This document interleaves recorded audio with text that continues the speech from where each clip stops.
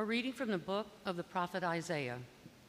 Thus says the Lord, observe what is right, do what is just, for my salvation is about to come, my justice about to be revealed. The foreigners who join themselves to the Lord, ministering to him, loving the name of the Lord, and becoming his servants, all who keep the Sabbath free from profanation and hold to my covenant, them I will bring to my holy mountain and make joyful in my house of prayer. Their burnt offerings and sacrifices will be acceptable on my altar, for my house shall be called a house of prayer for all peoples. The word of the Lord. Thanks be to God.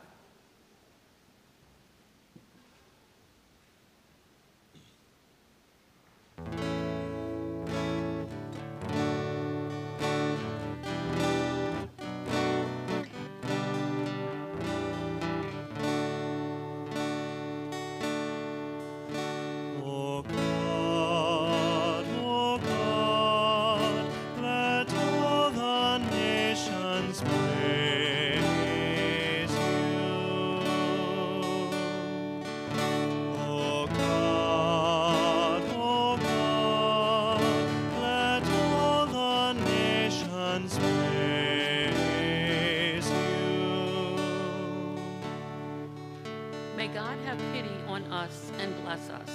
May he let his face shine upon us. So may your way be known upon earth, among all nations, your salvation. O God, let all the nations praise you. May the nations be glad and exult, because you rule the peoples in equity. The nations on the earth you guide.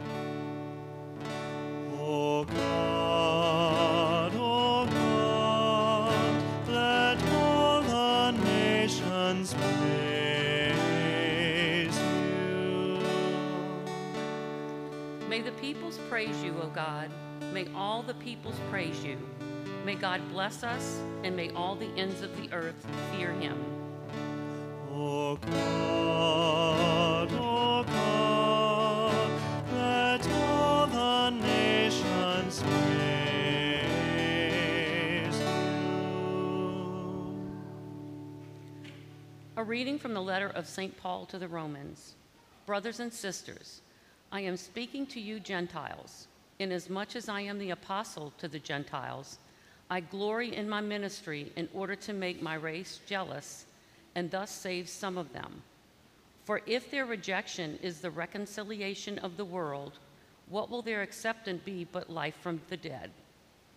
For the gifts and the call of God are irrevocable, just as you once disobeyed God, but have now received mercy because of their disobedience. So they have now disobeyed in order that by virtue of the mercy shown to you, they too may now receive mercy. For God delivered all to disobedience, that he might have mercy upon all. The word of the Lord. Thanks be to God.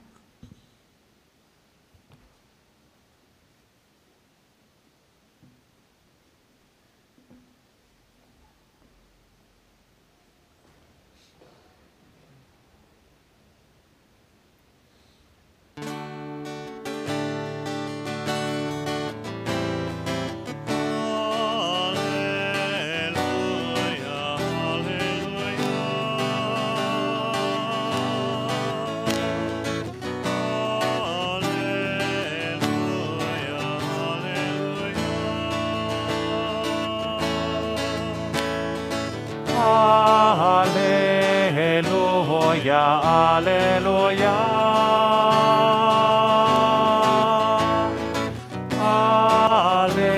Alleluia, alleluia. Jesus proclaimed the gospel of the kingdom and cured every disease among the people. Hallelujah, hallelujah. Hallelujah, hallelujah.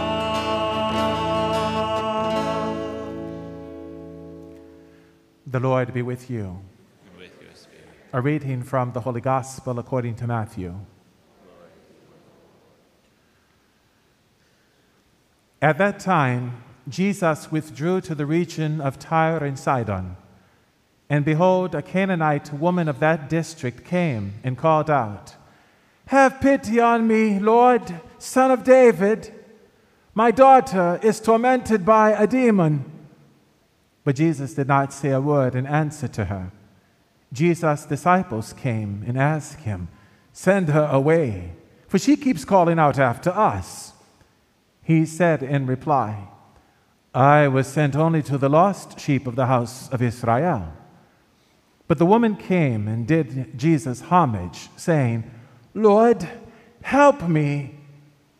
He said in reply, "It is not right to take the food of the children and throw it to the dogs." She said, "Please, Lord, for even the dogs eat the scraps that fall from the table of their masters." Then Jesus said to her in reply, "O woman, great is your faith. Let it be done for you as you wish." And the woman's daughter was healed from that hour. The Gospel of the Lord.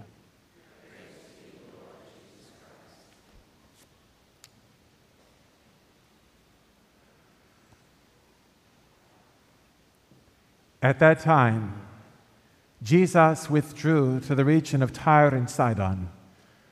And behold, a Canaanite woman of that district came and called out, "Have pity on me, Lord, Son of David."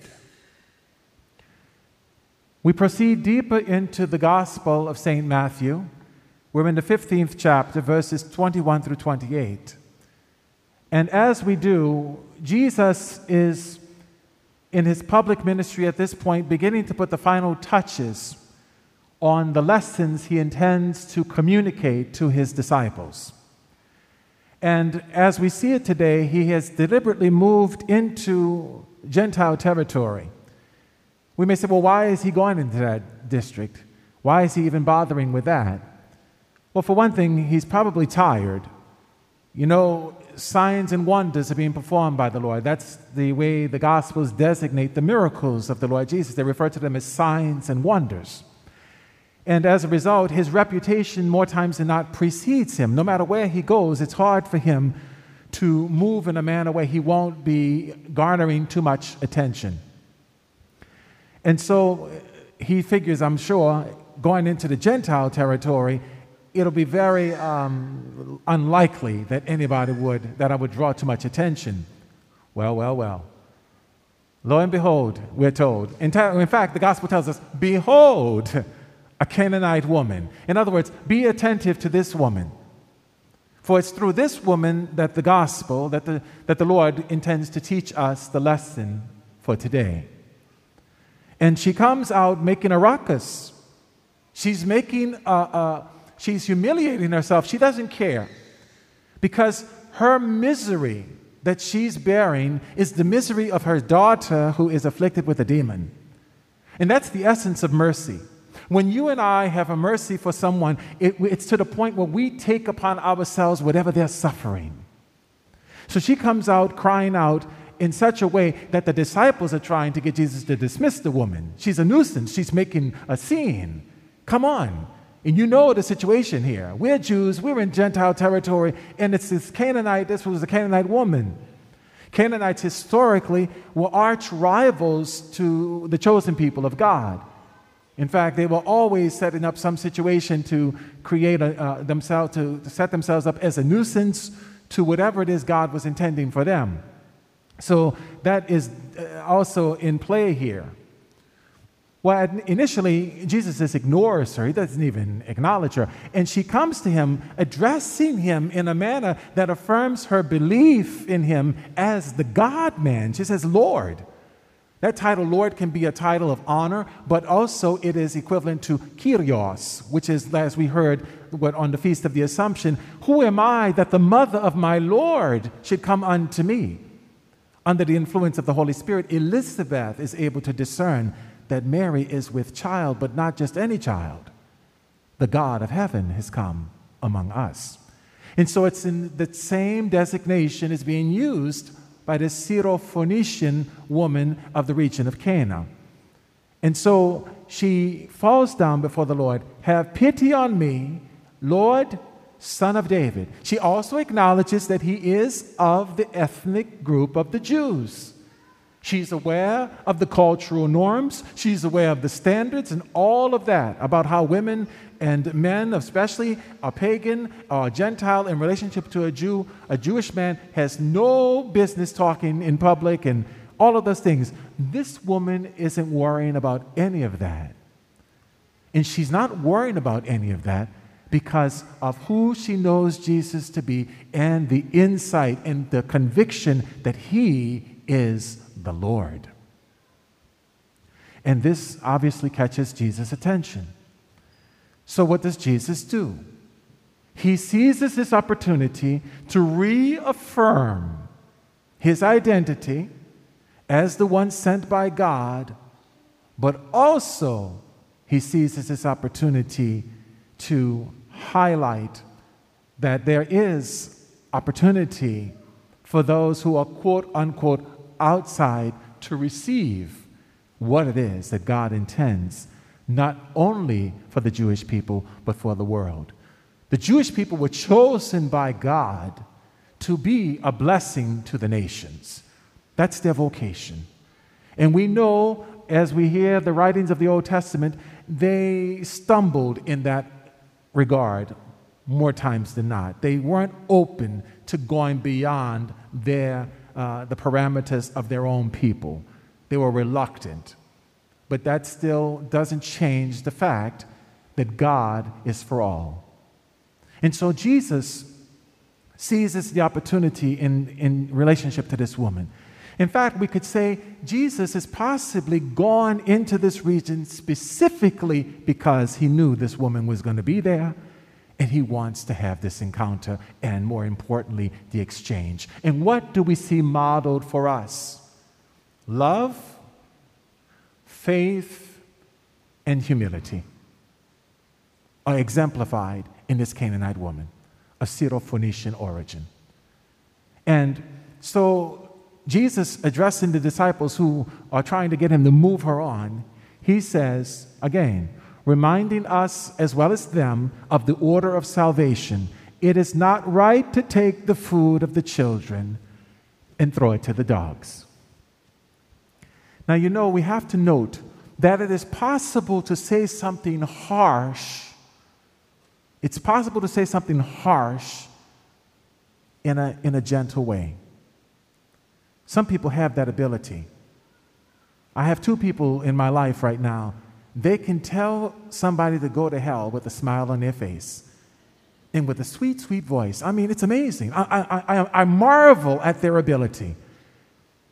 And it's incredible. And so I kind of feel as though this is kind of what's at play right now with Jesus in relationship to this woman. He's well aware of the tension that this situation has presented, but he's also delighted. He's actually thrilled that this woman is coming at him with such boldness, with absolute confidence, in the light of what she knows about Jesus, or at least that she has this inkling, because again, his reputation precedes him. He has become known now as a great healer, but especially as an exorcist. And that's the issue here. This woman's daughter is possessed by a demon.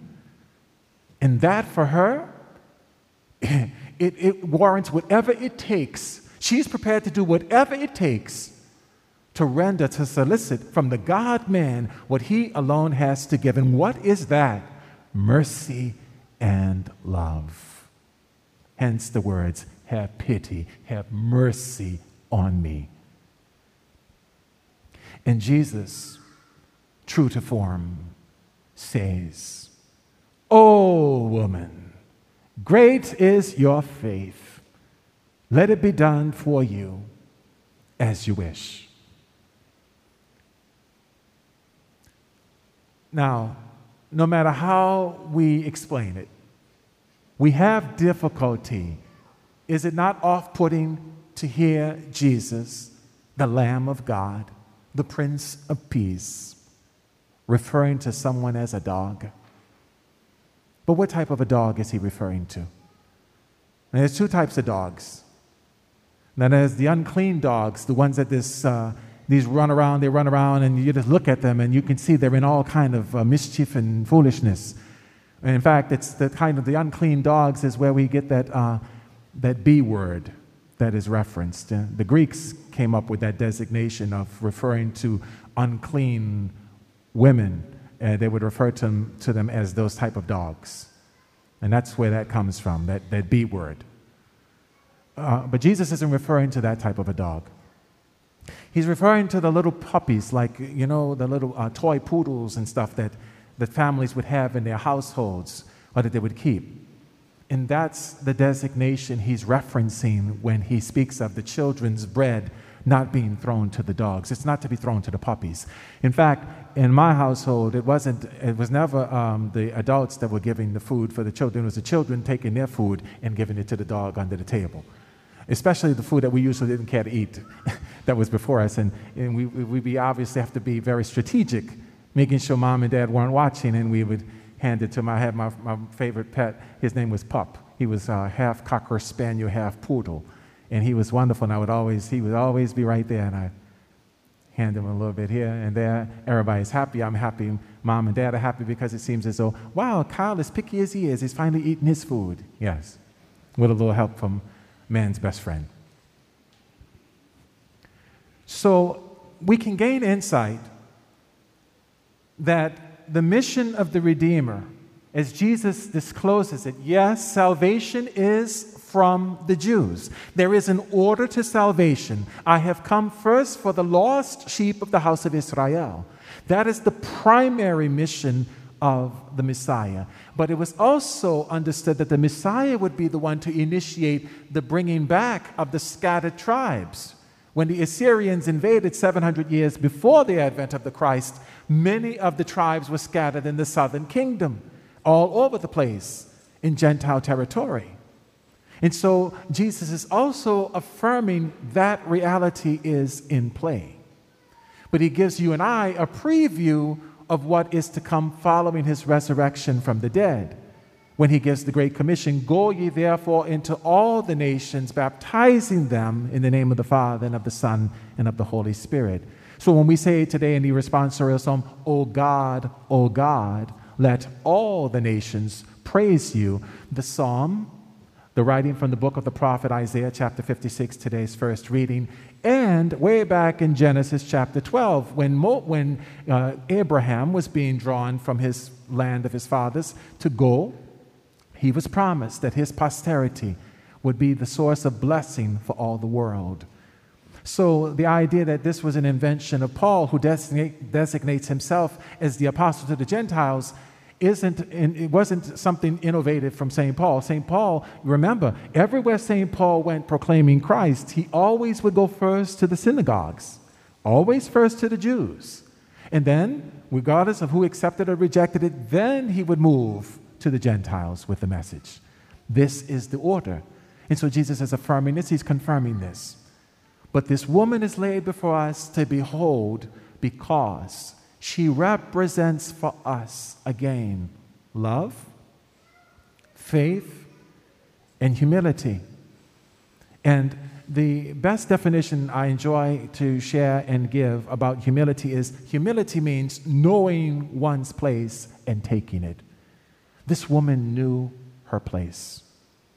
She was very much aware of her place, and she took her place. And from that place, she appealed to Jesus as the one who is the deliverer, who is the God of heaven and earth, in whom there is no partiality. God is for everybody. And so with that, she knows he has something to give. Have pity on me. Have mercy on me. And how does that come forth? She knows that the one true God is a God of mercy. We heard not long ago when Moses wanted to see the face of God.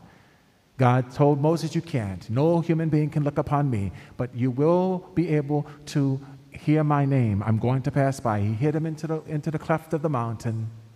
And then the Lord passed by. The Lord, a God who is slow to anger, rich in compassion, and rich in kindness and mercy, is saying for. So here, when she says, Lord, Son of David, it's on this that she prevails upon the Lord.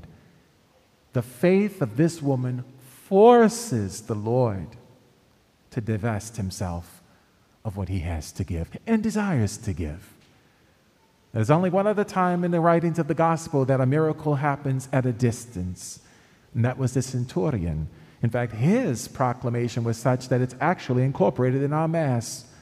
Remember, Lord, I am not worthy that you should enter under my roof. I'm a man of authority. If I tell these soldiers to go here and there, they do it.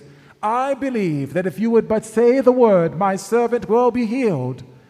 And Jesus turned to the disciples and said, I assure you, in all of Israel, I have never seen such faith. Notice the issue that catches Jesus' attention is faith.